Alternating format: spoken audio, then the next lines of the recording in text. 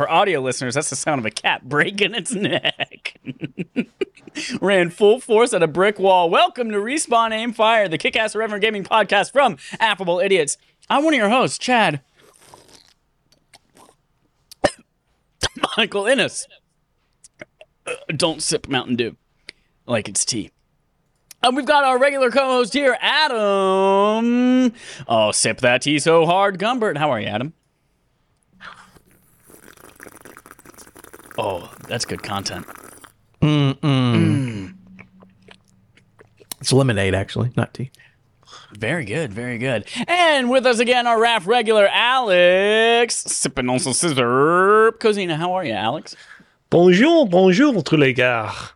Oh, comment allez-vous? Now, I know you're probably wondering, oh, that's interesting, Cozy. Why are you speaking French right now? Well, I'm speaking French because, of course, Because you're French Montreal is a bilingual city. Indeed, it is French-Canadian. We all speak French around here. No other reason why I could be speaking French after curiously being absent from the show for 3 weeks in a row. No reason Is it because you play a French game called Pajama Pete's Squeaky Feet or something? Not even close. No. If you've been following me over on Twitter, you'll know that I recently went on a big, longish 2-week European vacation. Went to ye old London, ye old UK, aka England. Went to Amsterdam, where I went to a crazy-ass wedding for my cousin Michael. And then after that, wedding. I scooted over to Gay Paris in France, where I had many a croissant, for real, and many other good foods. Let me tell you, it was quite the vacation, and I have quite the video game related story involving this vacation coming up on this podcast. And Alex, you officially just got us banned from Florida because you said gay shit. on the podcast. Oh no! Way to go. Oh damn! Our whole DeSantis is giant mad. user base in Florida. Jeez. Yeah, all 0 of them. That's fantastic, Alex. I'm just now realizing this is the first time we're talking about this on the podcast. Right. I guess because we 'Cause- asked you about it last week when we recorded Pitch Perfect, but Right. The chronology of things is such that literally 2 days, like not even 48 hours after coming back from Europe, we did our installment of Pitch Perfect for the month of July, which of course you'll be able to listen to in just a couple of days if you've subscribed to us over on Patreon. And let me tell you, that episode went great, but I was definitely out of it that entire time. Like, I don't have many memories of it because I was very jet lagged during the recording. But yeah, we did not talk at all about that vacation during that podcast because you had to skedaddle very quickly and we all kind of left shortly after that. well, tell me but your, yeah. without saying gay again, tell me your top 3 favorite things you did the entire trip. Ooh, top 3 favorite things. Oof, putting me on the spot here. So something that I actually DM'd you privately about, because you may or may not be going to London on your own time soon, is me, my sister, and my cousin went to a magic-themed bar called The Cauldron. And the whole idea is it's reservation only. Basically, you're brought down into this basement. They seat you at a table, and they're like, all right, first off, we're going to go over to these giant monster heads. You're going to bow before them to show them proper respect, and they're going to fill up your receptacles with all manner of magical alcoholish drinks that you'll love to appreciate. And then after that, it's like, all right, choose from the Magic Potion Cauldron book what magical drinks you want to make. You choose your drinks, and they're like, all right, they bring out not only the ingredients that you need to make said drinks, but all sorts of weird like apparatuses and trinkets and doodads, and you basically have to like play potion maker / alchemist and like make the drink yourself using the power of magic and friendship and love. That was really fun. That's amazing. I also love that friendship and love are distinct from magic, and they are not themselves inherently magical. It's all linked, though. It's part of the Triforce of magic, as it were. After that, I'm going to do one per country. In Amsterdam, I referenced it earlier. We went to my cousin Michael's wedding. Let me tell you, I've been to a lot of weddings in my time. That one, I would say, like pretty definitively, was the best I've ever been to. Yes, Adam. Question. Have you been on more weddings than Joel? How many weddings has Joel been to? He Joel did one goes to every a weekend wedding. for about a year. Wow. Joel's like, what do you want to do tonight? Do you want to eat hamburgers or you want to go to a wedding? And his wife's like, I guess we could just go see who's getting married at the church tonight. And I'm just like, that's his idea of joy. Is just going to But weddings. I want to hear about this Wow. wedding more, but that's just funny that you guys both go to a lot of weddings, apparently. Yeah, so the thing about this wedding in Amsterdam, right, is our entire trip was centered around it. My cousin Michael had announced that he was going to be doing this wedding in Amsterdam a year out to give us all ample time to prepare for it. A lot of us were still like a little bit peeved about it because it's like, a huge ask to be like, hey, displace yourself from Montreal in North America and travel to an entirely different continent and go have a wedding there. But man, let me tell you, he really made it worth it. We had a, short little non-religious ceremony where they talked about their experience meeting each other and how much they love each other. Aperol spritzes were just getting traded left and right. They were popping champagne Asshole too. spritzes? By the time Aperol spritz, which by the way, for the record, I mispronounced as an apple spritz because I thought it was apple flavored. It's not. That sounds it's like a Aperol delicious drink. flavored, spelled Aperol. It's very good, definitely. Have a few of them when you pop into Amsterdam, France, and or Italy because they're very tasty. They look had like about- if you mix ketchup and orange soda together. That's what it looks like to me. It The definitely color, at least. tastes right. Definitely tastes much better than ketchup. Please don't be deterred by that. Anyways, had a good 10 of those plus a couple of champagnes by the time we got on the boat because yes, there was a boat after the ceremony. Step 1 foot on the boat. Guess what song they start playing? That's right. They start playing the My Heart Will Go On. the Smokeweed Everyday song by one Snoop Doggy Dogg, aka Snoop Lion. And I'm like, this is perfect. About 2 minutes onto the boat ride, I'm like, oh man, I am way too drunk right now. I think I might legit fall over, but I keep things together. Boat ride lasts about an hour. Honestly, totally fine with that. Go and have dinner. It's a nice, fancy dinner, all sorts of steaks and whatnots. After that, we do a little bit of dancing, and then they're like, all right, that's good. Guess what? Now it's time for the after party that begins at 12 a.m., and they basically Disgusting. bust us over to a tower just north of Amsterdam Central Station and like the kind of main river that flows through the city. Forget what it's called. Anyways, basically we got to go up to this like private space on top of this tower overlooking the city. And let me tell you, the booze, the drugs, the snacks only continued from there. It was like I can't imagine how expensive all of this was, but he went all out and I'll never forget it. That's amazing. I also went to a wedding this weekend, and there was an after party that lasted until 4 a.m. And I said, Ooh. I will see you all later at 12:30. And I said, nope, I am an adult, and I have to drive and go on a plane tomorrow for a very long time. Yeah, good on you. What was I was going to say? I was going to joke and say that the food was the best part of France. The food was very good in France. Last day I was in France, we went to Versailles, which is that big old chungus of a house. Yeah, for you Americans, that's Versailles. Yeah, Versailles. Yeah, big old chungus of a house that all the old French nobles lived in before they decided to off with their heads. I mean, the house itself, it's a big house. There's a lot of cool looking rooms, but in the evening, they corralled us all into the garden, which is one of those just like immaculate, like impossible gardens that you don't think is actually real. And they put on one hell of a pyrotechnics and fireworks show there that I thought was very enjoyable to experience. So yeah, there you go. There is. You said chungus. Was that do you know what the chungus is? Big chungus.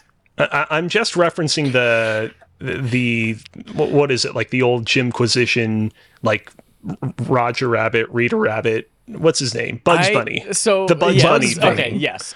I was not aware of this meme before just now, and I googled it. And yes, there is a Really? fat Bugs Bunny called Big Chungus.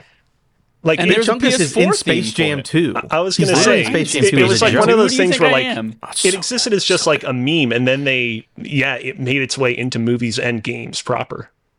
That's amazing.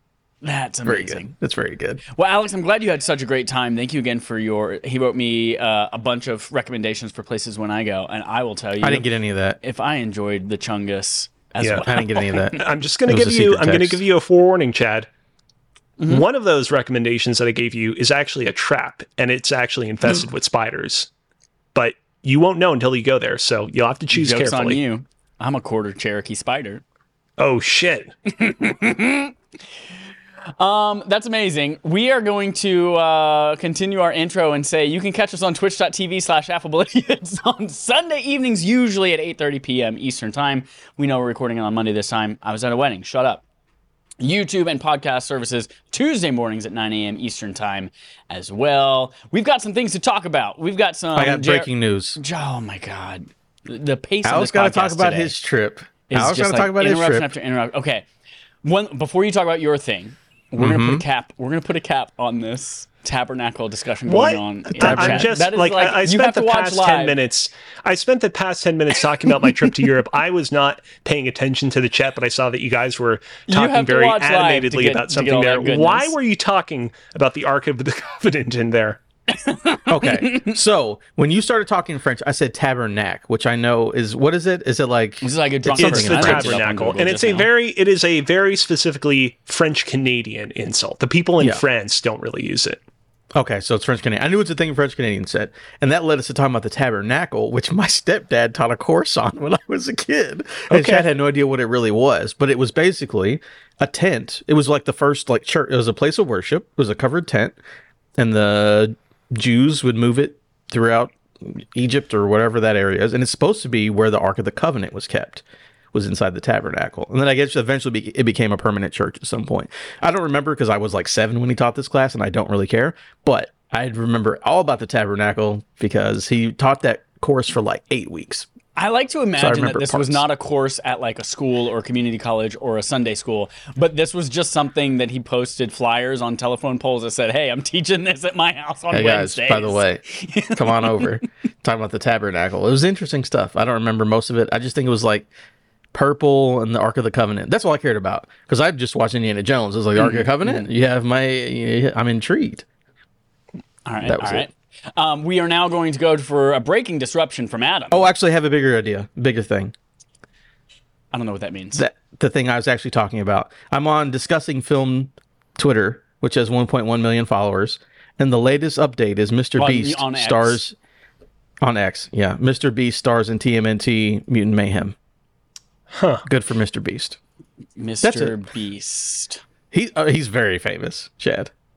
I see a picture of him with a Nickelodeon background. There was a live my brother and me taping a couple months ago, and the episode was just released on podcast services earlier, and one of the audience members say, "How do I tell people I'm not Mr. Beast?" And apparently he looked just like Mr. Beast, but it was an audio recording, so I could not confirm. But that's the only time I've ever heard of Mr. Beast. Quick timeout. Chad, Yes. when you advertised that the show was going live over on Twitter/X, you said, we're live now on twitch.tv/affableidiots talking about great news for Xbox JRPG fans and more. Come hang out with us and tell us what your favorite Kong is in the chat. And I swear to God, we're going to talk about video games eventually. You responded to it by saying it's definitely Baby Kong because that guy can somersault like nobody's business. And then you posted a GIF of a character from Donkey Kong Country 3 called Kiddy Kong, not Baby Kong. Fuck. Now, I will say, You're totally right. Donkey Kong Country 3, a very underrated platformer. I think it's one of the most underrated games on the SNES. Kiddy Kong is definitely the weakest part of that game. They definitely should not have swapped out Donkey Kong and Diddy Kong for a literal Dodge baby ram it. Kong, but nevertheless, I just figured that I needed to correct you. Hold on. You don't know I was referring to Donkey Kong Country 3. Because Baby Kong is the infant son of King Kong and Lady Kong, who appears at the end of the 1986 film King Kong Lives. I was going to ask, is And it King Kong's kid? Because he definitely has a kid. If you have not seen that movie, I absolutely have, and I know that he somersaults like a motherfucker through it. So maybe before you start trying to call me out, and I just happened to type Baby Kong in there, and because it's a 1986 film, they didn't have GIFs of those films back then. So I had to use something more recent. Okay. So I appreciate you calling me out, and I will toss that into the trash. Okay, Mr. Beast did something. We're finally moving on to talk about video games. We've got all sorts of fun stuff. We're going to start with our main quest. Switch successor release date? Andy Robinson at VGC says development kits for Nintendo's next console are now with key partner studios with launch planned for next year, sources have told VGC. According to multiple people with knowledge of Nintendo's next-gen console plans, the company is likely to release new hardware during the second half of 2024 to ensure... Excuse me. Ooh, Mountain Dew getting to me. To ensure that it has ample stock available on day one and to avoid the kind of shortages seen with PlayStation 5 and Xbox Series X Pipe S. Although specific details on the console are being kept closely guarded, those VGC spoke to indicated that the next-gen console would be able to be used in portable mode, similar to the Nintendo Switch. Two sources VGC spoke to suggested that the console could launch with an LCD screen instead of a more premium OLED screen. Other details, such as backwards compatibility support for Switch games, physical and digital, remains unclear. Nintendo has said it wants to convert as many of Switch's 100 million plus user base as soon as possible to its next system. Sorry, as much of its user base as possible to the next system. Whew, lots of speculation going on here. A couple of little deets. And Alex, you look like you have something you want to say real bad. I'm going to say right here, right now, I really just pray to God that the next Nintendo system is backwards compatible. Please, please, please. I don't want another console generation where Nintendo on Twitter or X or whatever the fuck it's going to be called next is going to be like, hey guys, guess what? Mario Kart for the Game Boy Advance is now on Nintendo consoles again. We have had this rigmarole happen too many times in a row with Nintendo consoles. Just please make it backwards compatible. I understand part of the concern here is that some people are like, oh man, if it's backwards compatible, that might undercut the sales of Switch 2 exclusive games. I get that. Don't care. Make it backwards compatible.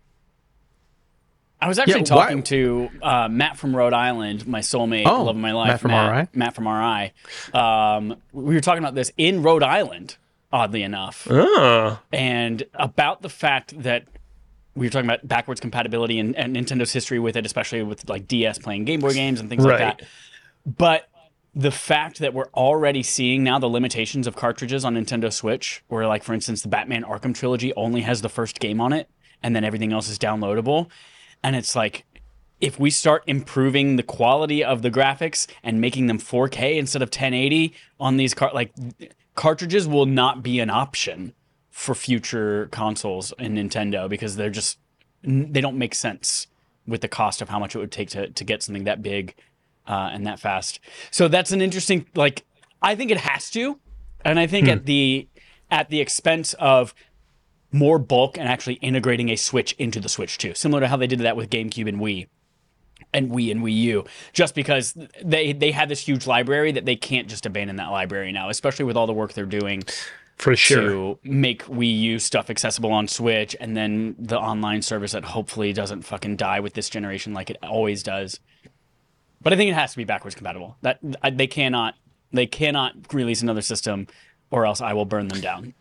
Part of the problem is that their whole Nintendo Switch online system, it very much feels like it is kind of like a continuous work in progress. We only just recently got Game Boy and Game Boy Advance games added to it. You'd have to imagine that GameCube and very games, few that are worthwhile. right. You'd have to imagine that GameCube games and so on and so forth are probably in the pipeline. It would be really weird for them to be like, yeah, all that stuff is scrapped. We're starting from day one.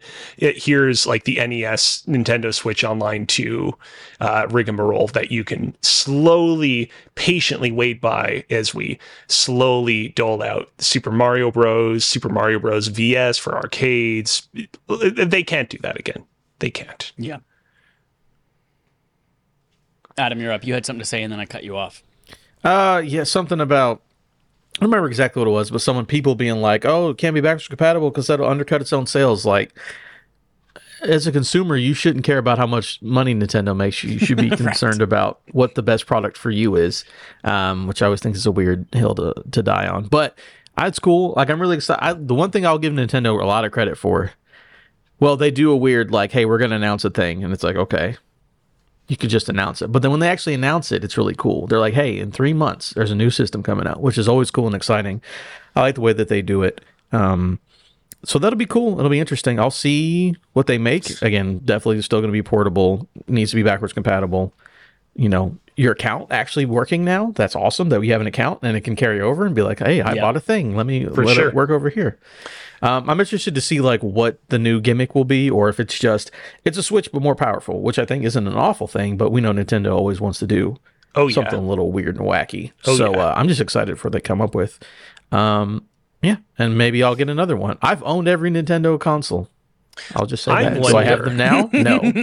But I've owned every one of them. I wonder if Nintendo is crazy enough to be like, you know what? Nintendo Switch 2 has a 3D display again. This is how we make old 3DS games backwards compatible, even though you don't need them to be 3D. I am all for the 3D revolution re-revolutionizing itself. I am so mad at all of the rest of the world for giving up on 3D movies, because Avatar 2 in 3D in IMAX was incredible. And it was great. It was amazing. Make my eyes bleed. And then hearing about the 3D stuff coming in the Vision Pro and how like Apple might be developing 3D content, like video content for its shows. I'm like, yes, let's bring 3D back. I want to make that a thing. And then they, like, when Super Nintendo World, when they showed off, like, when you're waiting in line at the Mario Kart thing and they're using all the same technology for the 3DS screens to have, like, 3D things going on nearby. Like bring it back. I want it. Yeah. And then I want to be able to dock it, and then it makes my TV 3D. the moment when I realized that the 3D revolution was over was when the Pokemon games on the 3DS stopped using 3D. Because if you remember, for Pokemon X and Y, they only used 3D in battles, and then the overworld was non-3D. And then for Sun and Moon, they just gutted the 3D component of the game entirely. When that happened, I was like, okay, I guess it's over. Last thing I'll say on this real quickly, if the timeline of this is all correct and we're to expect the Switch successor in the latter half of 2024, I guess we'll probably first hear about it around like E3/Summer Game Fest time next year, which is exciting. If anything, we have to hear about it this year. We have to. They have to announce it because I predicted this year? And I have to win. Oh, okay. I predicted that they would announce it, not release, but just announce that it exists by the end of this year.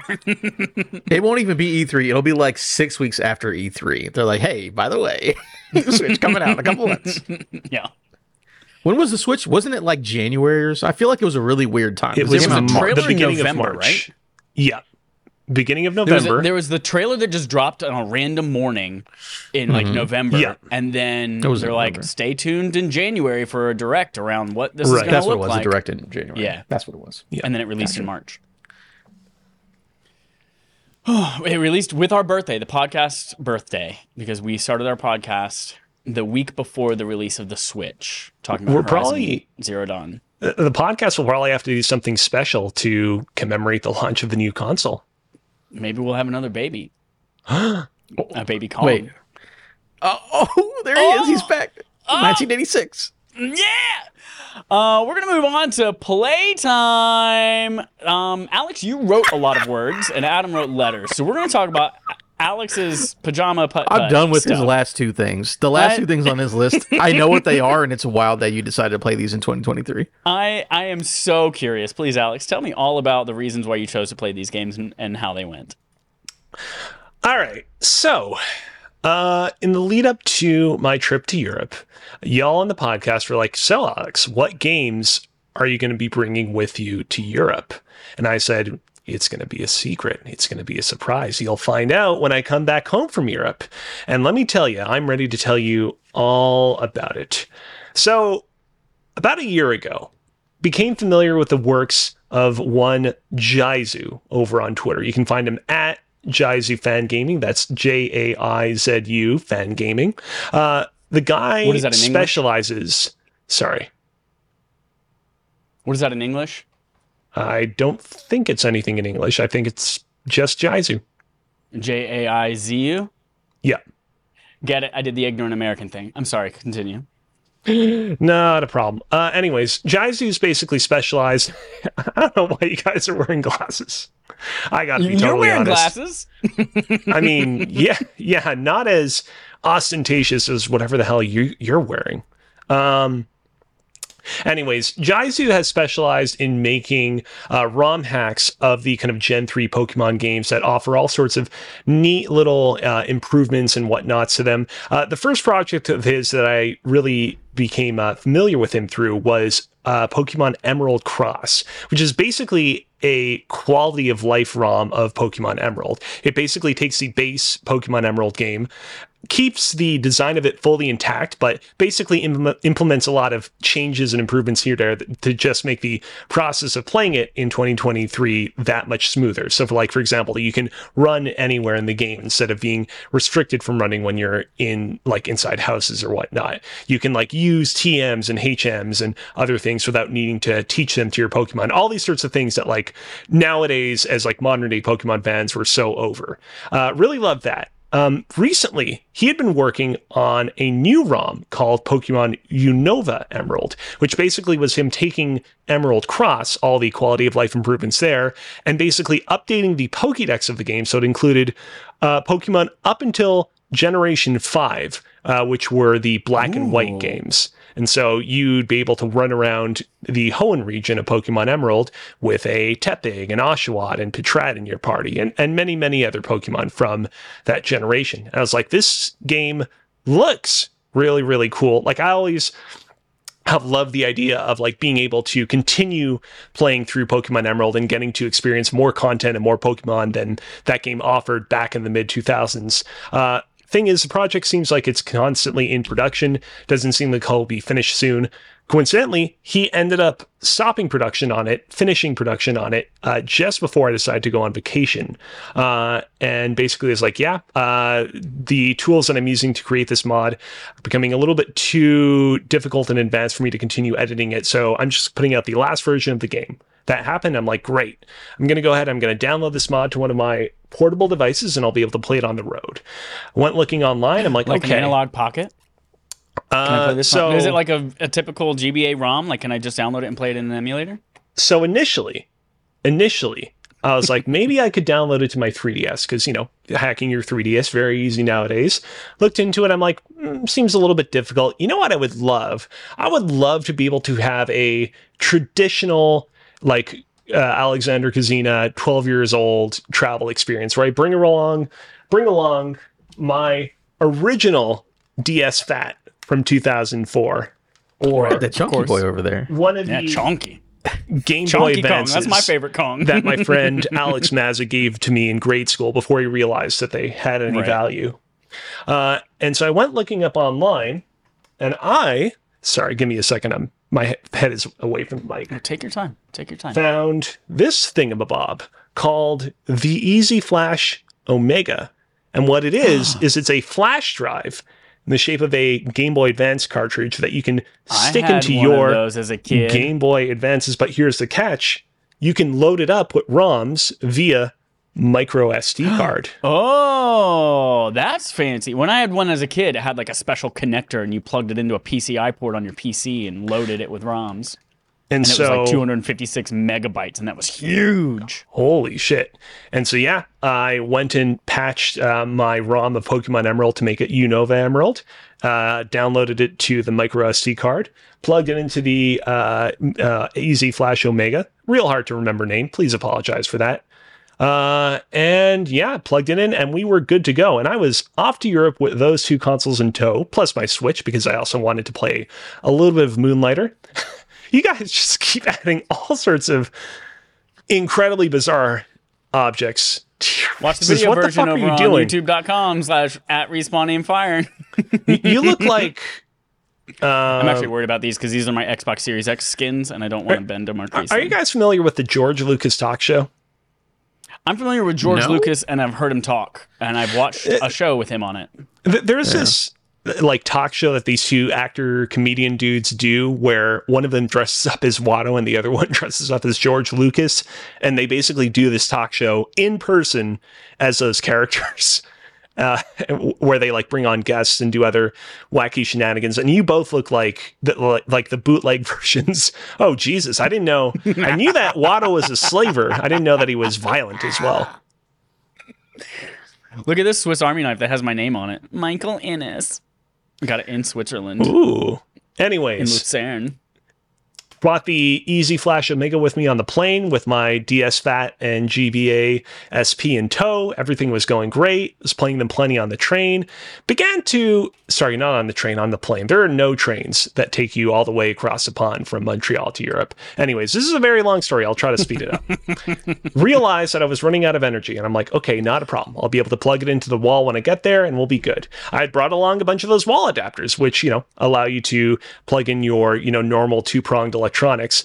Forgot that the GBA power adapters don't accept the level of voltage in Europe.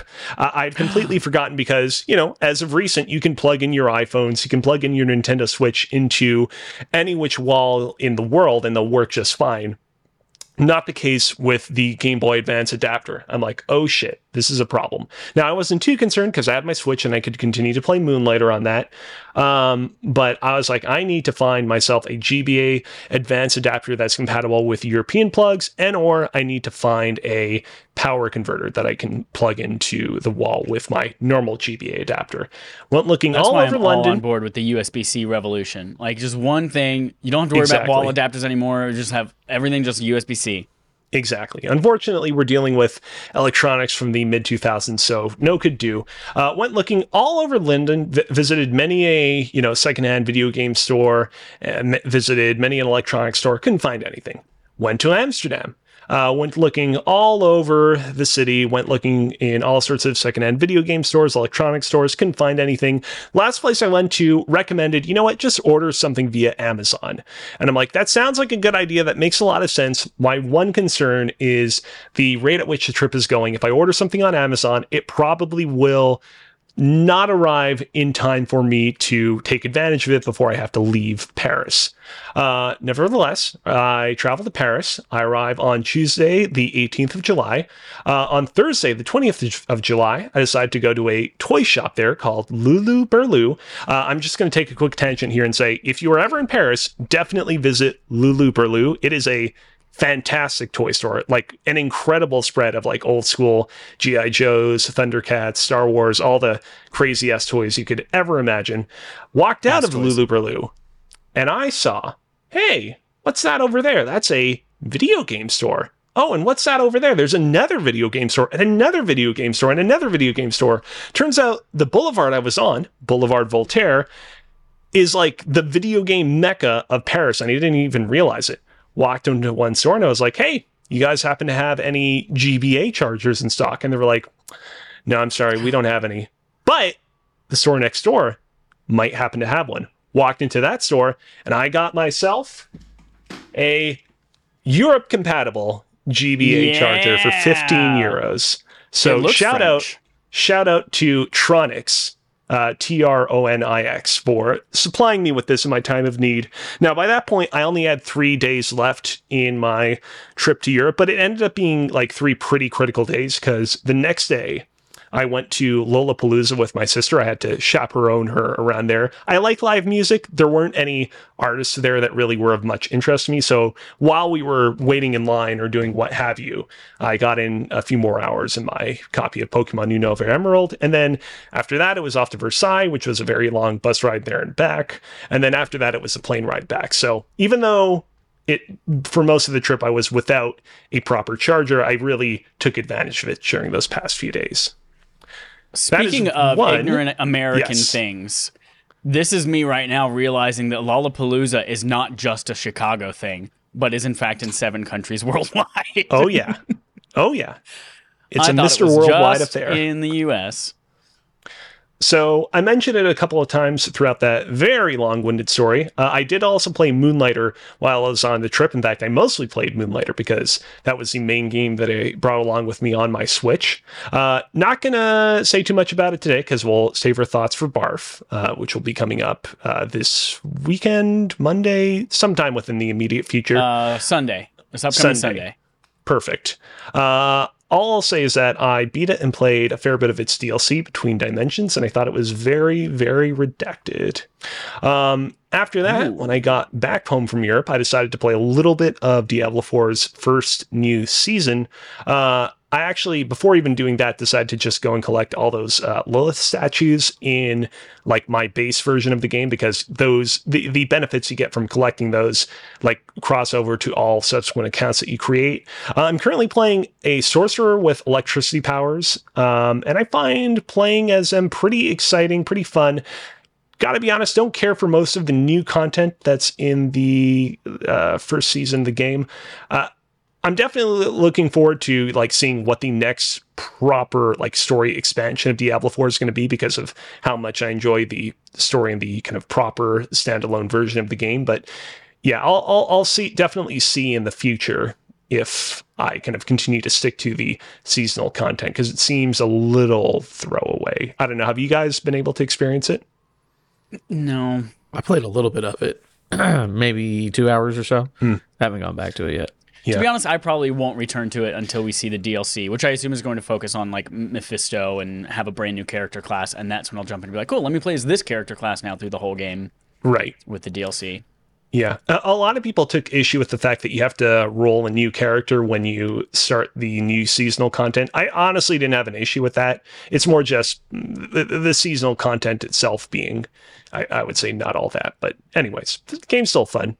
And then after that, Chad, I decided to pop in and play a game that you have made fun of many a times over the course of the past hour or so that we've been recording this. I decided to play a little game called Pajama Sam in No Need to Hide When It's Dark Outside. Let me tell you a little bit about Pajama Sam in No Need to Hide When It's Dark Outside. This is a PC adventure game made by Humongous Entertainment, a company that was co-founded in 1992 by one Ron Gilbert, better known as the adventure game creator behind such hits as Maniac Mansion and the Secret of Monkey Island series. And beyond co-founding the company, he basically had a pretty like heavy hand in developing all of the games that it put it out in like the subsequent years following its founding, including this Pajama Sam game. And let me tell you, playing through Pajama Sam after all these years, because Pajama Sam was one of those games that I, as a kid, obsessively played over and over and over and over again, because I just freaking loved it back in the day. It was one of my formative gaming experiences. Gotta say, this game holds up shockingly well. It is a game that is definitely aimed at a much younger audience than even the likes of The Secret of Monkey Island, but it still has a lot of that, again, like early like LucasArts / Ron Gilbert adventure game humor, just a lot of like great comedy, but also like really kind of like heartfelt, interesting characters, and some pretty like decent puzzles that are a little bit more digestible because, again, they're made with a kind of slightly younger audience in mind. But honestly, I appreciate that as somebody who has really struggled in the past with some of these super esoteric adventure games. And it ends on Adam, have you ever heard of this Pajama Sam before? I absolutely have. I never played Pajama Sam, but I knew it was definitely a thing. I'm surprised I haven't heard of it before. I'm looking at it on Wikipedia, and it has several games. It has a whole series of books. Yeah, so some of the Pajama Sam games and like some of the other Humongous Entertainment games got re-released on the Wii back during the Wii era, and more recently they had like been making the rounds being re-released on modern consoles, but they only came to PS4 / PS5 very recently. And I'd been meaning to check them out, and when I saw okay, they're finally on PlayStation, I'm like, perfect, I'll check them out here, because I am definitely looking forward to getting that platinum trophy for finally beating Pajama Sam and No Need to Hide When It's Dark Outside. I'll stop saying the full name because that's real tiring to say. My only critique of this game is it has no platinum trophy. I don't know. Oh my god. Is it one of those loser games that has a bunch of trophies but no platinum? Yes, and I got all those other loser trophies. Game. Wasn't hard to get all the rest of them, but it's just, it's so dispiriting because like there are so many other games out there. I've played like quite a few adventure games on my PlayStation consoles in the past that are like much lesser than Pajama Sam in terms of quality, in terms of content, in terms of just overall just packing a punch. And those games had platinum trophies. This game doesn't, and I am profoundly disappointed that it doesn't. And then after I've got that, two things about Pajama Sam. yes, By the way, these titles are great. Of course, No Need to Hide When It's Dark Outside. right. Thunder and lightning aren't so frightening. You are what you eat from your head to your feet, and life is rough when you lose your stuff. Amazing titles. Also, Pajama Sam was voiced by Bobby Hill. Just big heads up. Hell yeah. Oh. And so after that, I was like, I had a lot of fun with Pajama Sam. Again, pretty peeved that I didn't get a platinum trophy, but I am kind of in a humongous game mood right now. What could I play next? And I was like, you know what? Back in the day, the other big PC game that I used to play from Humongous Games was Putt Putt Saves the Zoo, which you play as an anthropomorphic purple car that, you're never going to believe this, saves the zoo. So I downloaded that one as well. And I got to say, it was fun to come back to it for nostalgic reasons. But, back in the day, I would play this game and Pajama Sam and many other like PC games on loop, and like not really like register one as being like particularly better or longer than the other. And this playthrough made me realize that as much as Pajama Sam is aimed at young kids, Putt Putt is aimed at like even younger kids. Compared to PJ, it's like very short. Puzzles are like almost like non-existent in terms of how difficult they are. There's not much ingenuity to coming up with their solutions. And Putt Putt, the car himself, just has like such a one note and kind of grating personality. Pajama Sam, he's like a 7 or 8 year old. He's able to express a much wider range of emotion, from, moments of bravery to understandable fear that continuously move the game's plot forward and just make it interesting. Putt Putt, not quite as interesting, and also no platinum as well. But it was still fun to come back to it for nostalgic reasons. I have stumbled across a legal nightmare, Alex. Oh no. When you mentioned Putt Putt Saves the Zoo, I googled Putt Putt Saves the Zoo, and I see Putt and that little circle R that means it's the registered trademark. And I say, whoa, that's wild that they were able to do that when Putt Putt is also like mini golf, right? Go to puttputt.com and you see the same thing. Find a putt circle R, also registered trademark in your area. But they are two different properties, two different IPs, both with the same registered trademark. One of them's lying, or they're both right, and one of them needs to be sued.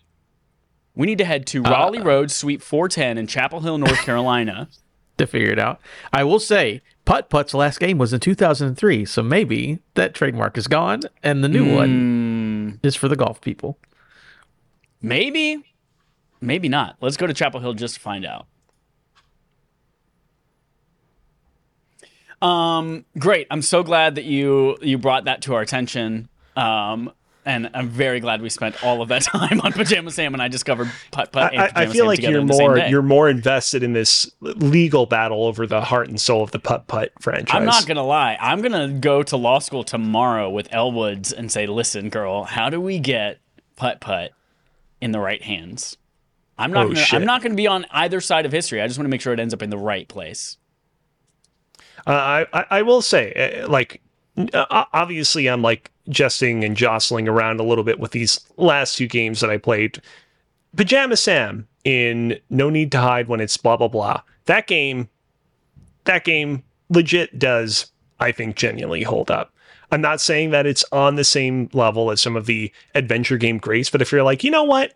I just want like a small mini adventure game experience from the same creative hearts and minds behind so many of the other adventure game greats, give it a shot. I think you'll be taken by surprise. Adam, take me through your list of letters here while I look at this article from sems.com. Use of the words Putt Putt in business name leads to trademark infringement suit. Maybe it no. happened. All right. So two things on here. USC Counterforce and Great Houses of Calderia are two indie games that I played. I talked about last week. Those reviews are up on YouTube right now. So go to youtube.com/@respawn-aim-fire. Both of those RAF reviews are up, about 7 minutes apiece. Talking about those two indie games. Pretty cool. Check them out. Next thing, I'll do that one last. What is this? Don't you hate when you write a thing? And you don't remember what's there? Yep. Remember what it is? Cyberpunk, Edge Runners. Continue to watch it. I have one episode left. Pretty cool anime. I don't like anime, but I like that one.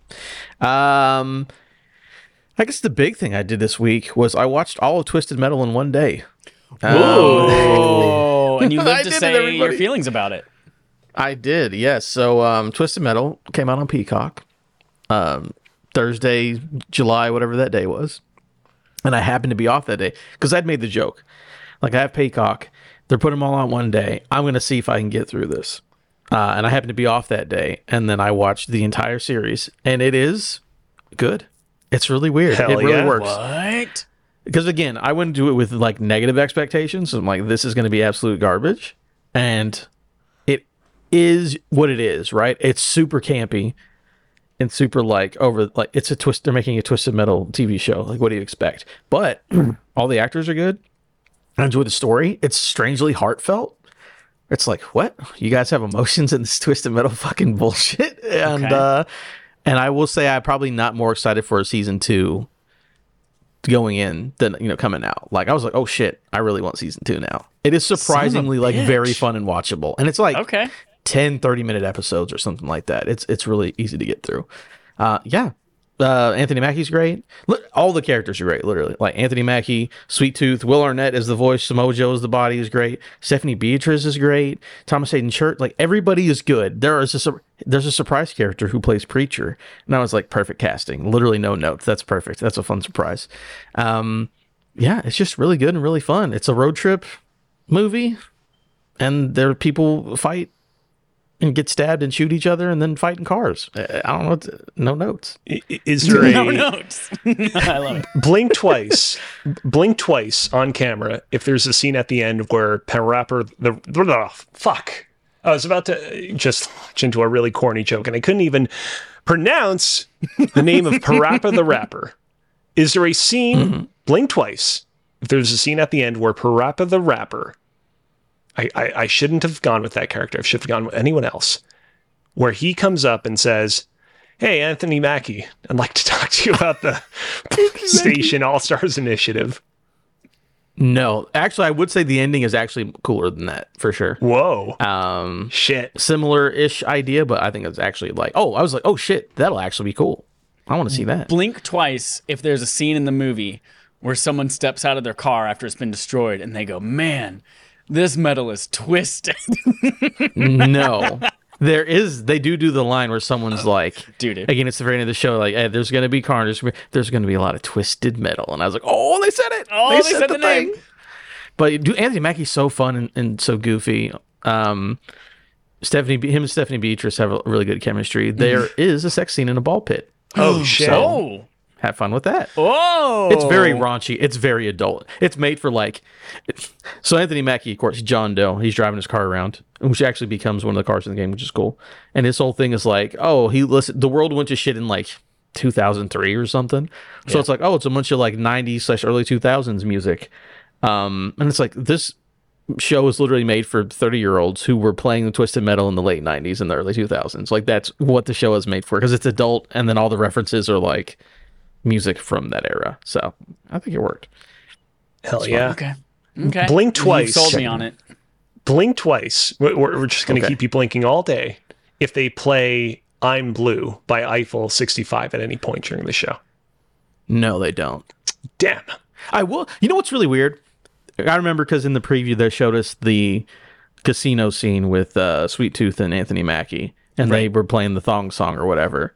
Really weird scene, really cringy, and made no sense out of context. I think it's probably the worst scene that they could have ever showed, because it's probably the most cringy scene in the entire series. Everything else, again, it's campy, it's over the top, but I'm like, why did they pick this? This is literally the worst scene from the first episode. I don't know. The show's actually fun. How many episodes is it? 400? 10. 26? 10? 10 30-minute episodes. All right. So about 5 hours to finish it up. Blink twice if there are actually 11 episodes. No, there are not 11 episodes. You want to blink twice about something else? Blink twice and also say the name of the next game out loud while you blink. I can't do that. There was no more games. The last thing I'm going to say is I'm not going to announce what it is, But if you Oh. look on the website, you can find it out. I'm waiting for someone to do an official announcement, but I confirmed to be at PAX West. Oh shit! It is Labor Day weekend, early September, like the first weekend of September. If you look on the website, my name's on there. Oh, But shit. I'm waiting for that person to officially announce it before I say anything else. But if you're going to be in Seattle at PAX West, hit me up. Let me know. Let's hang out. I announced for this it. on Twitter/X as well. /X. That sounds so dirty. But I'm going to be in town in Toronto for Toronto Fan Expo on August 26th. Not as a presenter or like person of interest, but just hanging out. Come say hi. I forgot Coming to out. announce Chad, where you gonna this. I'm going to be in San Jose, California at Okay. Safeway on Friday going grocery shopping. Ooh. So Ooh. come to the Safeway we in meet San up? Jose. The one Safeway. Just kidding. There were like 45. Not the shitty one by Santana Row and Valley Fair Mall. Like, that's the worst Safeway that's ever existed. Don't meet me there. On August that's 24th, it. I'm actually going to be attending Festival de la Poutine in Montreal, which is one of Montreal's 3 annual poutine fests, because we can't have one, we can't have 2, gotta have 3. Is that everything you did, Adam? Yeah, that's it. I wrote W on here for wedding, but I don't remember why I wanted to talk about the wedding. I already said something about the wedding. Oh, here's the thing. Everyone get tattoos. Get tattoos of your favorite games, because I went to a wedding this weekend, and first of all, it was dope. And we walked down the aisle to the Jurassic World or the Jurassic Park theme song played by an course. orchestra. I love that. And the groom did a toast straight out of Final Fantasy III, and all of his nerdy friends who were there knew how to end the toast with him too. And it was great. It was fantastic. But I was a man of honor and the maid of honor. We had a of honor thing for my friend Jesse. And the maid of honor is super dope. Started hanging out. Her husband was there. Turns out also super dope. Listening to our podcast today, literally today, texted me, "What's the link to the thing?" I'm listening to it right now. Oh, And he shit. saw my tattoo, and he's like, "Is that the Traveler?" And I said, "Fuck yeah, it's the Traveler. Let's talk Destiny." And now we're best friends. So everyone go get Wow. tattoos and put all of your favorite games on your face, and then that's how you'll make real life friends. On your face and your body. There you go. On your face and your body, Papa John's. I'm going to talk about the bottom two and then the other one. Final Fantasy 16, everybody. I beat it. Your boy beat it. Yeah. I beat the game, did every single side quest, had a ton of fun with this game. I am absolutely going to go back and do New Game Plus on Final Fantasy difficulty for the Platinum Trophy. I think the only trophies I have left are to do that New Game Plus run, which is apparently only takes like 10 to 15 hours. And then I have to do these time trial challenges that I didn't even know existed until after I beat the game. I was like, oh shit, okay, gonna do those. It is such. I'm not going to do like a legit review for this thing, so I'll just say a couple of things about it right now. It is an incredible game. It is maybe my favorite Final Fantasy game. I don't know yet. I'm going to go back and replay a bunch of other Final Fantasies sometime in the next 2 years. You have but to, this you is have to. maybe my Final Fantasy favorite game. But weirdly enough, like somehow that also I can't see it being game of the year. I think it's incredible. I think it's got a great story. I think all of the heavy story shit, all of the stuff that's really going to get you roped in happens actually kind of in the first third of the game. And then the rest of it out from there on is like, it's cool, but it doesn't like blow your mind like the first third of the game does. But I'm very, very, very happy with that game. But there's like, if this came out in the year that Sekiro won Game of the Year, this would absolutely beat it. And this would Right. beat everything else that released that year. For sure. But there's just so much shit that's coming out this year that's amazing that I just can't see this winning Game of the Year at all. Which is wild. But I love it. Crazy Interesting. here, man. Yeah. Blink twice If I'm Blue by Eiffel 65 is played in the game. you didn't tell me how close together the blinks had to be, so are two of those close enough together to tell you yes? I don't know. Nobody. The bottom one here, y'all. Guess who beat Destiny? This guy. Oh yeah, that's right. Audrey did it for you, right? Yeah, no, fuck you. I know I say this every other week that I beat Destiny and did something else, but this is literally I beat Destiny.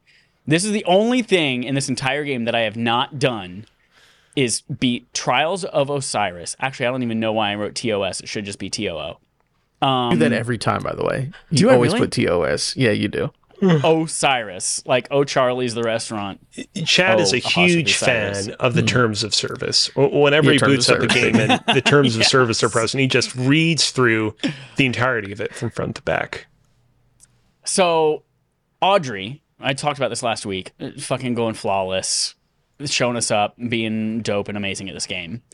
While I'm at this wedding this weekend, texts all of us a picture. Did it again. I was like, you son of a bitch. And so then on my flight home, I was Googling, what are the best times to play Trials of Osiris so that all the shitty people are on and all the good people have gone to bed? Like, what's the best time zone and time? And it turns out that it was Sunday nights after the East Coast goes to bed. And I was like, God damn it. I woke up so early. We partied so late. And then I slept, but I didn't get great sleep because everyone else was till 4. And then I get home and I'm like, I have to keep playing tonight. I have to continue to stay up and play Trials of Osiris because this is my only opportunity to actually win one of these things. And went to go flawless means you have to play 7 matches of like hardcore PvP Destiny stuff without losing. And there is a specific card you can get that says, hey, we'll forgive 1 loss. So you can actually go 8 with 1 loss in there. Or if it's your first time going flawless that week, it now does 2 losses. So it forgives 2. So I got all the way up to 6 on my first round and then lost 3 in a row and fucking wanted to die. And I texted the group, Trials is the fucking worst. I hate it. And then I was like, we've got 1 hour left till I really have to like actually go to bed. Jump back in there. Got all the way through, only lost 1 time, went flawless, and I texted, Trials is the fucking coolest. And I have so many amazing pictures of me up in this lighthouse, getting cool gear, adept versions of shit, a shader that makes me look gold as hell. It's so cool. I'm the best now. So that was Gold as literally hell. the thing that I thought I would never do. Even the things that I've paid people in China and Korea to do for me, I have since done myself. But this was the one where I was like, nope, I'm going to have to, I suck at PvP so bad, but I wrote a lot of coattails. The trick is to go in with randos. Like, have it match make you with randos instead of going in with the fire team, because Audrey and Jerica and I went in together, and they're like, oh, you're 3 people who are all on the same fire team, and you're all on mic together. Therefore, you're probably good. We're going to match you up with other people who are also all on the same fire team and also have a mic. So that was a mistake. Anyway, beat it. The next thing, this is like, it's going to be a little bit of a soapbox moment, a little bit of a different thing, but I wanted to talk about it on here because no one ever talked about it in anything that I listened to. R stands for Ritalin. 2 weeks ago, I got diagnosed with ADHD, and it's something that, like, obviously, I've known that my whole life, that I probably have ADHD, and I'm sure everyone Yes. who's ever listened to this podcast is like, yeah, Chad has ADHD. But it started becoming, like, an issue, especially during the pandemic, with like doing things and getting my work done, especially if it's like has to be focused work and even like things around the house, like, oh, I've got to go get this treat for my dog, and I walk to the kitchen to get the treat, and then on the way I like pick up this other thing, and I was like, oh shit, I got to go put this away, and then I do 5 other tasks, and then 10 minutes later I'm sitting on the couch with a weird thing in my hand and my dog never got a treat, and I'm like, what the fuck? What is going on? So I finally like, all right, I'm gonna do something about it. And I've always been scared my whole life because of, I don't know whether it was just a 90s thing that people were terrified of medication and stuff like that. But I thought Ritalin was illegal. Or am I thinking of another medicine? it's a highly controlled Adderall. substance. It's I highly think controlled. about Adderall's a big Adderall problem, is right? also another medication That's what I'm thinking. for Yeah, yeah, ADHD too. But yeah, as a kid growing up, and like the misconception I had around medication this whole time was just like, oh, this is gonna like turn me into a zombie, and it's gonna suppress my creativity, and I'm not gonna be the same person. I'm just gonna be like this drone going through life, having great attention and focus, but then not have my like actual self and personality. And that's just like what I assumed. And in fact, when I told my best friend about it, I was like, hey, I got diagnosed with ADHD. I'm actually kind of excited to try this medication and do something about it. He did the same thing. He's like, fuck that. No, my 2nd grade teacher said you need ADHD medication. And my mom was like, no, he's perfect the way he is. I was like, yeah, that's kind of how I reacted my whole life. Anyway, it turns out you can do things with modern medicine and science, and it makes things wonderful and amazing. And it's changing my life. So if you're one of those people, the problem is I see a lot of content online, especially on Twitter, from friends like, oh, this means if you do this, that means you probably have ADHD, or this is what living with ADHD is like. But nobody ever's like, oh, this is what it looks like when you actually take Ritalin and your ADHD isn't affecting you anymore. And it's like, oh, that's what I want. I know that I'm fucked up already. I want the focus. Tell me about the drugs. So yeah, take the good stuff. Chad, Anyway, I long don't. story short, Go ahead. yes. Sorry, go ahead, Alex. I don't mean to, make light of you talking about this, but I do want to ask, when you see people on Twitter being like, oh man, check out this picture of like a rotating rat with music playing, and this is like what it feels like to be on ADHD. Do you relate to those at all? I don't know. When you say rotating rat, I feel like I'm looking at it like a rotisserie chicken. I don't know if that's. I guess we don't frequent the same accounts on Twitter in that case. But anyways, no. The way that I've been describing how this medication like changes things for me so far is like, instead of having like 12 thoughts going through my brain at any one time, I now have like 2, and I can, instead of having them overlap, like I can finish one thought or finish an act. Like I can. The other day, I was like, all right, I've got this thing on my desk, and I have to bring it to the sink in the bathroom. It was like, I got up, walked, put it on the bathroom sink, and I was like, holy shit. I followed through with that whole action, and I was cognizant and aware of it the entire time, and I was focused on doing that thing, and then I did it. And then my brain was like, cool, what do we do next? It's like, that's what it's like to think clearly and think without all that distraction going on. So it's been really great to be able to focus on things. And I'll tell you the difference between watching a TV show with and without it. Holy shit. I watched a TV show in the morning, the first morning that I took Ritalin, and I was like, I am super invested. It was a show that I'm already invested in, but I was like, I am sucked into this thing. I'm watching it, paying attention. I'm with these characters.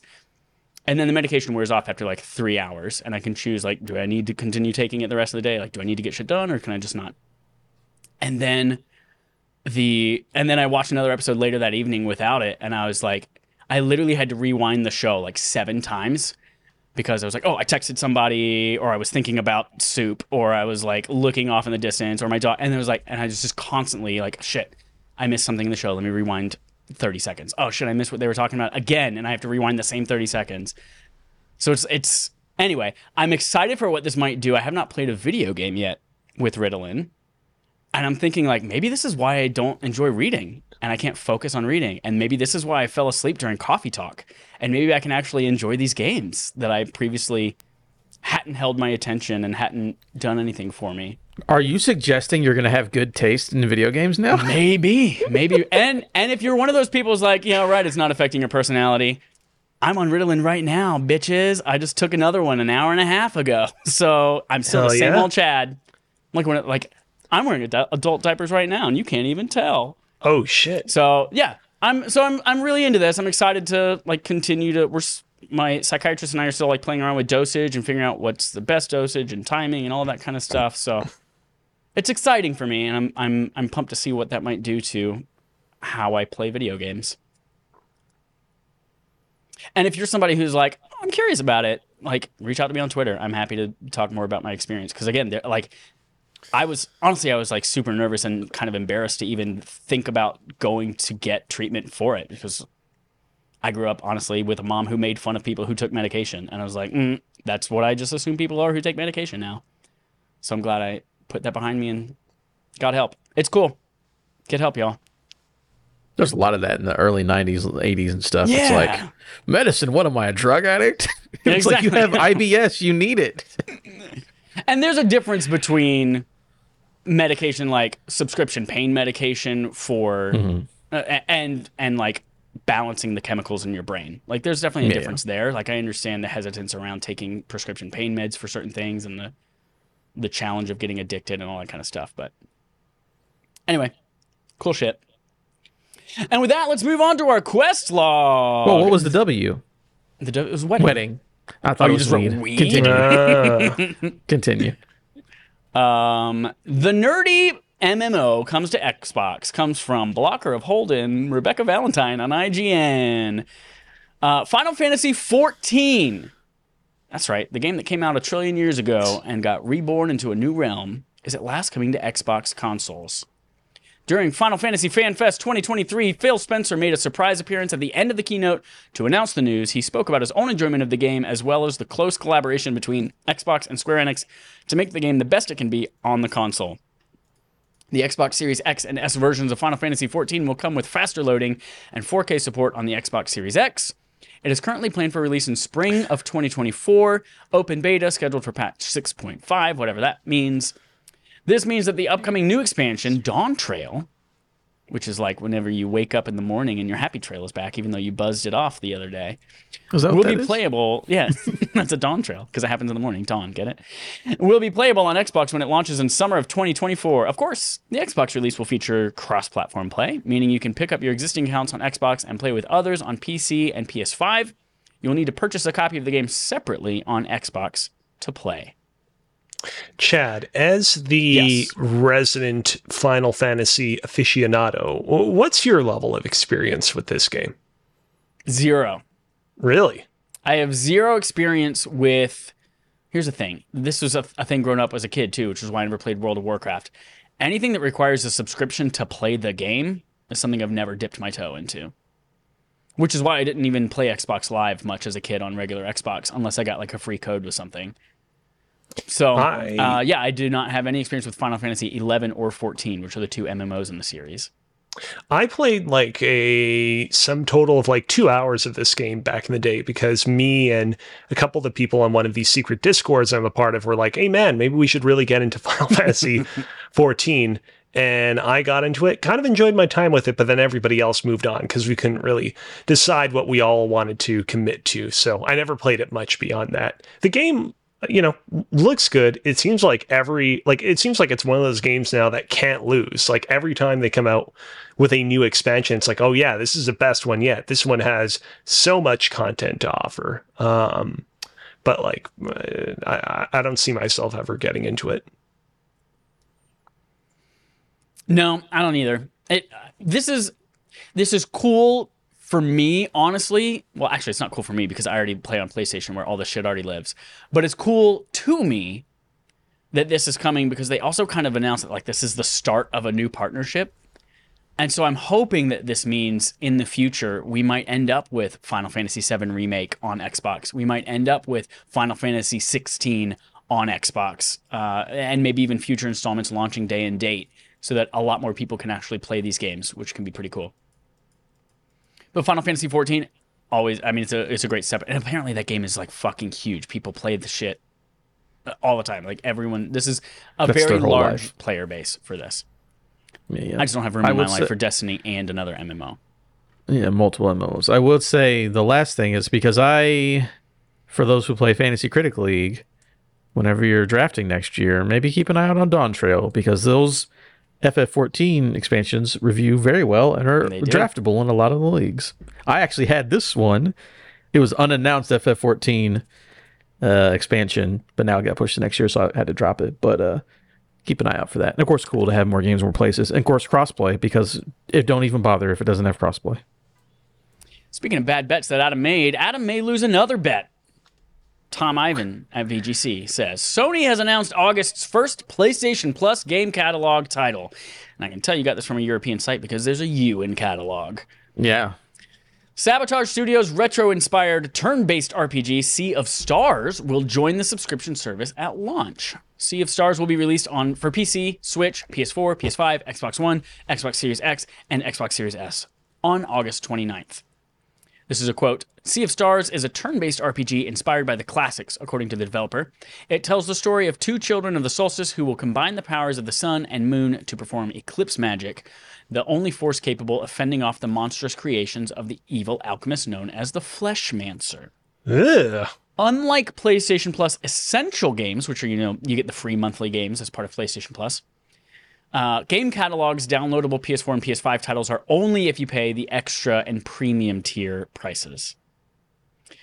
This game is something that I honestly forgot existed and didn't even realize was a thing until I heard about it. I was listening to Easy Allies the other day, and they're like, Sea of Stars is, I forget what they call it now. Like it used to be Pop-Tart and Toaster Strudel. But, Is that how they talk on Pop-Tart that is the show? good one. I've listened to some of their podcasts. Sea of Sea of Stars. Stars is Yeah, that's one my of the Michael best Huber impression. games ever. Sea of You Stars guys, is my Pop-Tart. I am so freaking pumped for this game. Now, it looks exactly like this beautiful watercolor, like almost Chrono Trigger pixel art on it. It just... I'm looking at this game again and then wait a seeing what minute. it is and the inspiration for it. oh, This is game this the looks one from so the? It's by the Messenger people. Yeah, that's it. Okay, yeah. good. And it is I know in what the this game Messenger is. universe, apparently, too. Whoa. And it's Yeah. on every subscription service known to man as well. Yeah, it's also on it's- Game Pass as well as Yeah. these tiers for PlayStation. Parappa the Rapper is dope. going to show up at the end and be like, Oh hey, boy. are you ready to join the PlayStation All-Stars Initiative? We got Anthony Mackie. He's already signed up. He's great. So, Adam, I know you're keeping track of this in your brain because you made the bet, but is this the very first one that's been announced day and date for extra and premium tier? No, this the so second? I need to go back and double check. I think my bet at the beginning of the year, I said that they weren't going to pay too much attention to. Last year was Stray. Stray was the only one that Right. came into the extra tier. And I said this year there are going to be 3 or less. I think I'll have to go back and listen to make sure. Yeah. I believe if I'm doing my There's math Chia. right, Chia was one. this Chia. I think there's another one. So this is either 2 or 3. So I'm right at that line where my bet's not going to count anymore. But it's fine because I think this is going to be one of the best indie games of the year. So that's cool. Everyone play this game for free if you have all of those services, or just buy it because it looks awesome. Like it looks like Chrono Trigger, modern day Chrono Trigger. But I think we either doubled or tripled the amount that they did last year. So good on them for That's putting true. games day and date in there. So there's Proud of you, that. I know PlayStation. Chia's definitely one. I feel like there's another, and then this will be 3, or maybe it's 2. I oftentimes forget, like, what the fuck am I even paying the premium tier for versus extra? And then I remember, oh, yeah, it's the retro shit. Like, it's all the classics that you can play with that one, which includes, just in time for the TV show this week, Twisted Metal 1 and 2 for PlayStation, both of which have a platinum trophy for the first time, too. And Oh that yeah, wraps up the our- Old Twisted Metals. Yeah, I saw that. Yeah. Yeah. That wraps up our quest log and brings us to our segment from Adam, I love you. That was Peaches from Mario Yes, I Brothers movie. do, baby. I love you. This week we're gonna do segment from Adam. We're talking about the best games of the month because it is literally the last day of the month as we're recording this. Number 1 on the list, a game for babies, Pikmin 4 and an 87. No, I'm just playing. People I just don't like Pikmin because there's time limits and I can't stand that. But Did Pikmin 4, you- 87. Real quick, like, which Pikmin games did you play back in the day? I've played 1 and 3, I want to say. Okay. I played Super Smash Bros. And he was terrible in that game. Olimar's pretty good in that game. He's Did the Warlock interesting. He's like, I feel like by like Super Smash Bros. Ultimate, Sakurai really figured out how to do those sorts of like gimmicky fighters. But I feel like Olimar was developed a little bit too early when they hadn't totally figured out like how do we make a different, quote unquote, different Smash Bros. Character feel good. Anyways, All right, next up is Oxenfree 2 at an 85. Ollie Oxenfree 2, that Netflix game. It's also, well, I know it's free Oh, through that's Netflix, right. Is it but a I think Netflix game now? That's right. yeah, they own the Night School. Number 3, Viewfinder at an 84.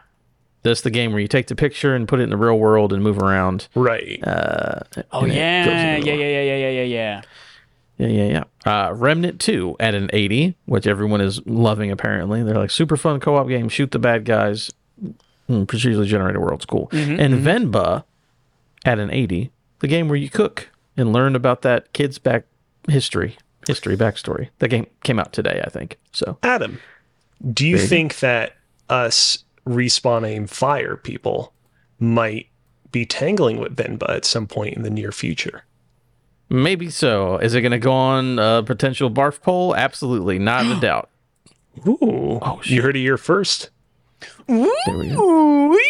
Ooh-wee. Chicken cheese And that's tender it. biscuit. I am Oxenfree 2 is something that intrigues me. I played Oxenfree 1 and liked it a ton. And it's a very like narrative, lots of talking kind of thing too. So maybe now with Ritalin, this will be a good kind of test for me to see how much I can pay attention yeah. to this game. But Remnant 2 is one that I really want to frickin' play.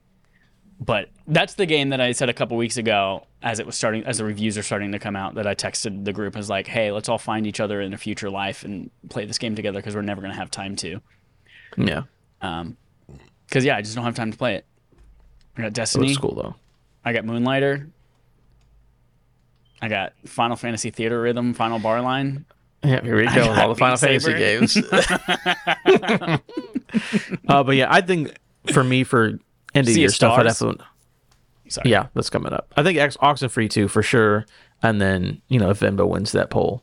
Venba. Again, Pikmin, I'm sure it's good. I just don't care about Pikmin. Viewfinder, I've heard good things, but it's also like very short, and I heard it does like it's better at the beginning than at the end, and it's pretty short. So it's like, it's fine. I'm like, all right, I'll probably skip out. That's it for the month. Not super big. There's been some months where it's been like 10 things on this list, but this month, a little bit shorter. Totally honest, I'm totally happy that things really slowed down. I loved visiting Europe. My one very, very selfish regret that I had to go to Europe is that I didn't get to spend time at home, because it seems like this month was a really good month to just lounge out and like catch up on games that you wanted to catch up on earlier in the year. But maybe that'll be that way in August as well. Yep, we'll see. Lots of good shit coming out towards the end of August and the beginning of September. Adam, you're talking. What is it? 3 days? 3 days to Baldur's Gate 3? Yeah, it's Thursday evening or something like that. Oh shit! And then Adam's never going to be here ever again. Nope. I might show up in a daze once in a while, but probably not. That'll be my life. Well, that takes us to Game On Game Show. The Game On Our Gaming Show, we play a game called Game On, the gaming show on our game show. Game. We are playing another installment. This one is called Is Super Mario Bros. Good? So this is a game that we play every once in a while when there's something new coming out that we're like, hey, let's take a look back at the history of this franchise and see how it's traditionally scored to figure out if it's like, do people really like this or not? So this one, I was starting to think today about my... like, what could dethrone Final Fantasy 16 as Game of the Year? And I was like, oh, that's right. Super Mario Bros. Wonder. Is that the end of the title? Is it just Wonder? Is it Wonderment? Or One? I think it's just Wonder. It's like, that's coming out this year. And then I was like, wait a minute. Is that ever really a Game of the Year contender? 2D platforming Super Mario games? And so that got me thinking. Let's go back and look at the Metacritic of Super Mario Bros. 2D platformer mainline console games. So, there are obviously a ton of Super Mario Bros. Games, so in order to keep it manageable, we have 6 games here in the mainline Super Mario Bros. 2D platformers on home console. So this does not include like 2DS or 3DS and Game Boy games. So we're going to go through these. I have the Metacritic scores, or obviously lots of these games exist before Metacritic existed and review scores really existed. So for those, there are a lot of outlets like IGN and GameSpot and Game Informer that did like retroactive reviews of these games in the past, like in the early 2000s. And Wikipedia has an aggregate score on game rankings for those. So that's so technically they are not pure Metacritic ratings, they are aggregates of retroactive reviews of these things. So keep that in mind as you're guessing. But I'm going to take you through these 6. I'm going to tell you what game it is, where it launched, and what year, and you're just going to guess what did it score on Metacritic, and we'll see which of you is closest to figuring out how well these usually score. We're going to start with Adam, because he's leftmost on my screen. And Adam, we're going to start back in the early days in 1985 with Super Mario Bros. Mm-hmm. Not even alive. What do you think the retroactive aggregate score on game rankings was of the future reviews going backwards 20 years and looking at this game? See, this is rough because it's like, obviously it was a huge game that helped like launch like an entire generation of video games, but like what would the reviews for that be, you know? Right. I'm just going to guess 90. I'm just going to just flat 90. We'll see how close we get. I don't know. All right. Alex, what's your guess? Adam literally took the answer right out of my mouth. Obviously, this game is... You can both guess 90. That's fine. Incomparable in terms of its, influence on the landscape of video games as we know it. But I feel like back in the day, people would have been a little bit tough on it because... there were a lot of other options back in the day on the NES of, games of like similar levels of quality. I feel like people back in the day wouldn't have been like, well, we have to give this game a 10 out of 10 because of how influential it's going to be looked back on as being in the future. I'm going to go with a 91. 91. All right. The official aggregate score from Game Rankings 20 years in the future is 86. Okay. 86. So, Adam, you were closest with 90. So you are now 1 point apart from each other. Alex, you can make up some ground here in round 2 with Super Mario Bros. 2. This is the US release of Super Mario Bros. 2 in 1988 on the NES. I'm going to go with a flat 81. That game obviously has a very particular reputation because it's a decent game, but it's also definitely not what people wanted coming off of Super Mario Bros. 1. But I also don't feel like back in the day, kids were smart enough to realize, you replaced it with something completely different. It's a completely different Arabian-themed game. I don't think people were that tough on it. 81. All right. Adam? 83. And the official score is 81. Ooh, 81. there you go. There you go. So, Alex, you have caught back up. You are now leading by 1 point. Adam, Super Mario Bros. 3 released in the same year, 1988, as Really? Super Mario Bros. 2. Interesting. Yeah. What do you think the 20 years later retroactive score looking back on this game was from GameRankings.com, the aggregate score from IGN, GameSpot, Game Informer, etc.? I'm going to go better than 2. Maybe 1 has so much nostalgia to it. I'm going to say 85. Alex, you're up. I'm going to go with I'm going to highball it a little bit. I'm going to go with a 92. 92. Well, I'll let you know that before I decided on using the Game Rankings aggregate score, I decided I would use the GBA remakes of these things as my thing instead. The unfortunate thing was Super Mario Bros. 2 never came out as a GBA remake, so I couldn't do that. But the GBA remake of this game got a 94. The aggregate Game Ranking score is a 98. Ooh. Making it an incredibly high game on the scale. Holy shit. And Alex, your lead is pretty enormous right now. I feel like over Adam right now. If I can kind of like send some logic into that game receiving such great review scores back in the day, I think one, people were really happy to like be back to a traditional Mario experience after the deviation that was 2. But I also feel like going into 3, there was like a lot of hype. Super Mario Bros. 1, like infamously kind of just showed up on store shelves in 1985. Like people literally don't even know what the street date of that game was. Super Mario Bros. 2, again, there's the issue of it being kind of different. I feel like with 3, like that was a game that people were actually anticipating and really looking forward to. And I feel like that probably contributed to it being as highly reviewed as it is. 2 years later, 1990. Adam, Super Mario World for the Super Nintendo. This one 98. actually, from here on out, they are actually Metacritic. These are actual Metacritic critics. Yep. I'm going to say 97 then. All right, Alex. I'm going to go with a 95. The Metacritic score for Super Mario World is 94. Ooh. 94. So very close, Alex. You are now 10 points ahead. Fast forward 16 years before we get our next home console 2D Mario platforming game with New Super Mario Bros. Wii in 2006 on the Nintendo Wii. Alex, what's your guess?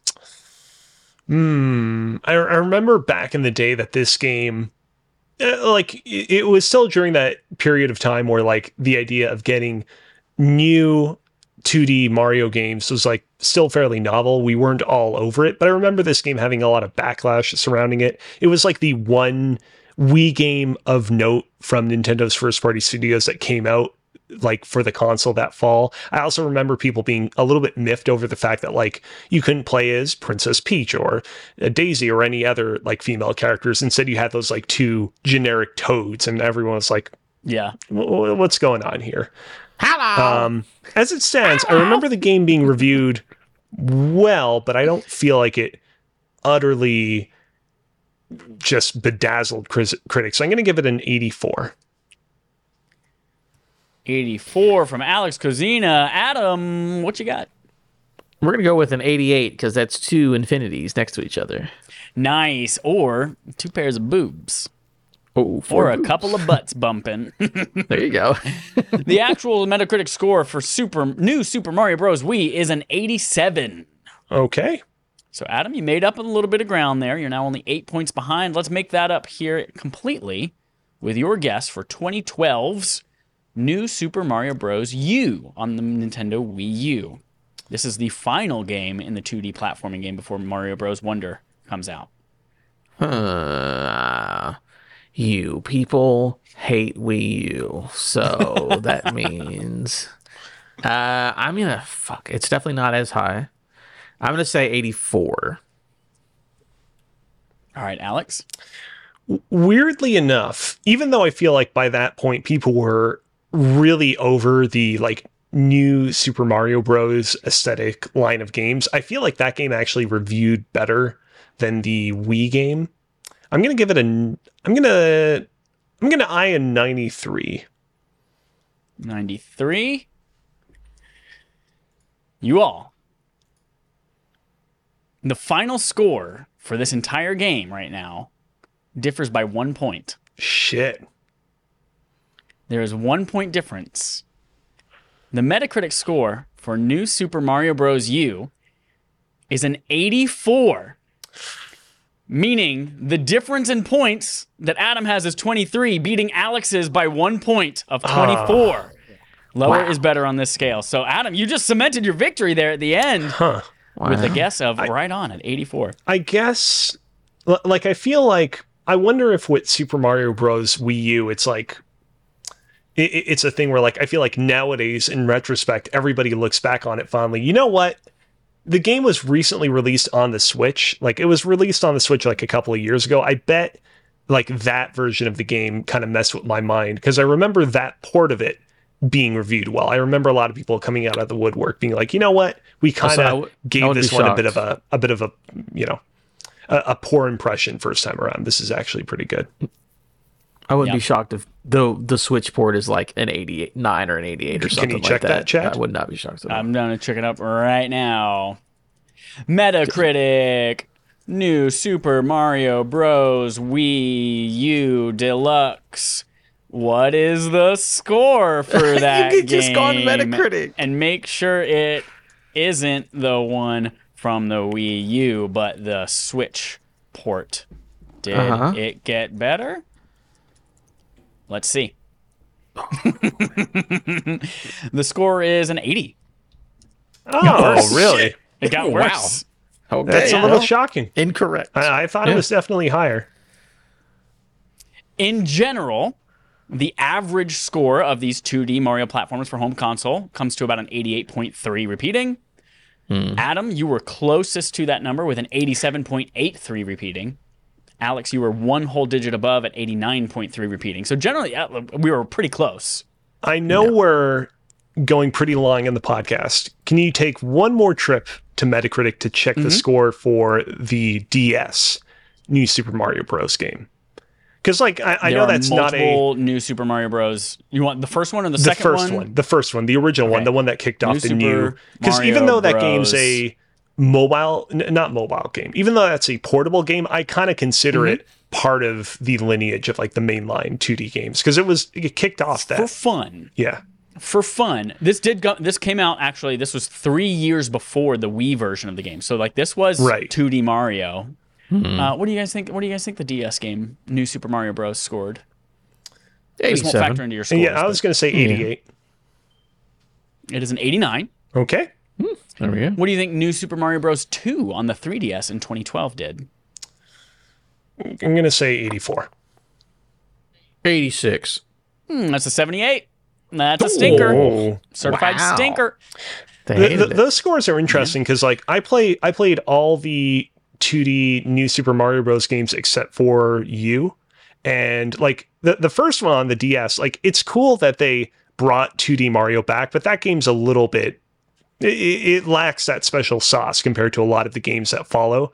The 3DS one, New Super Mario Bros. 2, the one with all the golden coins and gold stuff, that one actually pretty solid, but I think people were just really not into it because that came out the same year as U. And I think people were like, all right, enough with the new aesthetic. We're completely over this. Yeah, you're right. They did come out in the same year, 2012. And that's it for Game on Game Show, and that's it for episode 318 of Respawn Aim Fire. Thanks for everyone for listening. Here's a couple of announcements. One, get your homework on patreon.com/respawnaimfire. Very shortly, we will be putting up is what I just said. We'll be putting up a poll for our next BARF game. That's Backlog Accomplishment with Respawn and Friends. It's where you tell us what game you want us to play during the month of August. That poll will go up. We will announce the winner of that poll on Sunday, I believe, when we record the BARF episode for Moonlighter. So go vote on patreon.com/respawnaimfire. Your vote counts a lot more there than it does on x.com or on xtube.com or on xvideos.com. So don't go to those places necessarily. But patreon.com/respawnaimfire is the place to go. You can also go there to get, very shortly after you're hearing this on demand, probably in like the next day, a brand new episode of our RAF game shows. This one being Pitch Perfect is the second installment that we did this month. We recorded this with Asa Gray, the 5-star man, and it's not Asa. It's not Asa, but it is Asa.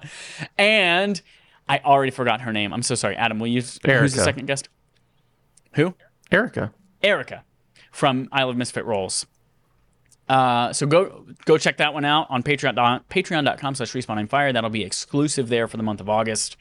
And if you're one of those people that just hates us and doesn't want to throw us any dollars, you get a free one that other people have been able to listen to starting on August 1st, the day this drops. That is the first installment of Pitch Perfect, the one with Trevor and the one with Mike. Isle of Misfit Rolls. The one that almost gave me a freaking aneurysm. Go check that one out. Free on youtube.com/@respawnaimfire. And thank you, Alex, for being here as our RAF regular, as always. If people want to see pictures from all your travels, what site have you done, or where can people find your catalog of life? X is going to give it to you because if you go over to twitter.com, aka x/x, X is going to give it to you. You can find me over at Alex Kozina, ALEXKOZINA. Go search the same term on Xvideos, see what pops up. Maybe Alex has an OnlyFans. I don't know. Don't have an OnlyFans, but you never know. Look. You never know. Adam, is there something you want to promote too that's coming up, or a place people can find you, or like a show people should watch?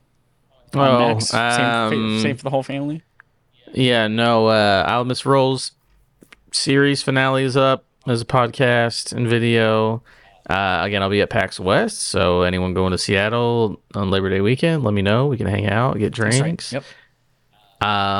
Do I do anything else? I'll be playing Baldur's Gate. Leave me alone. And I'll be at Safeway in San Jose. Come see me here on Friday at the grocery store. And thank you so much for everyone for listening. Until next time, here's our usual sign-off. The trademark infringement suit, actually in 1958, Putt Putt became the owner of several federal trademark registrations, and they have a series of establishments called Putt Putt Fun Centers. The Motley Group LLC franchised a Putt Putt Fun Center, and then eventually stopped becoming a franchisee, decided not to pay their licensing. Another company took over Motley Group LLC and continued to use the Putt Putt Fun Center logo, signage, and character named Buster, who was a cartoon miniature golf ball, without actually paying and being associated with the trademark of Putt Putt Fun Centers. And that was resolved in the early 2000s. So Putt Putt has been owned by them since 1958, and that has nothing to do with the game.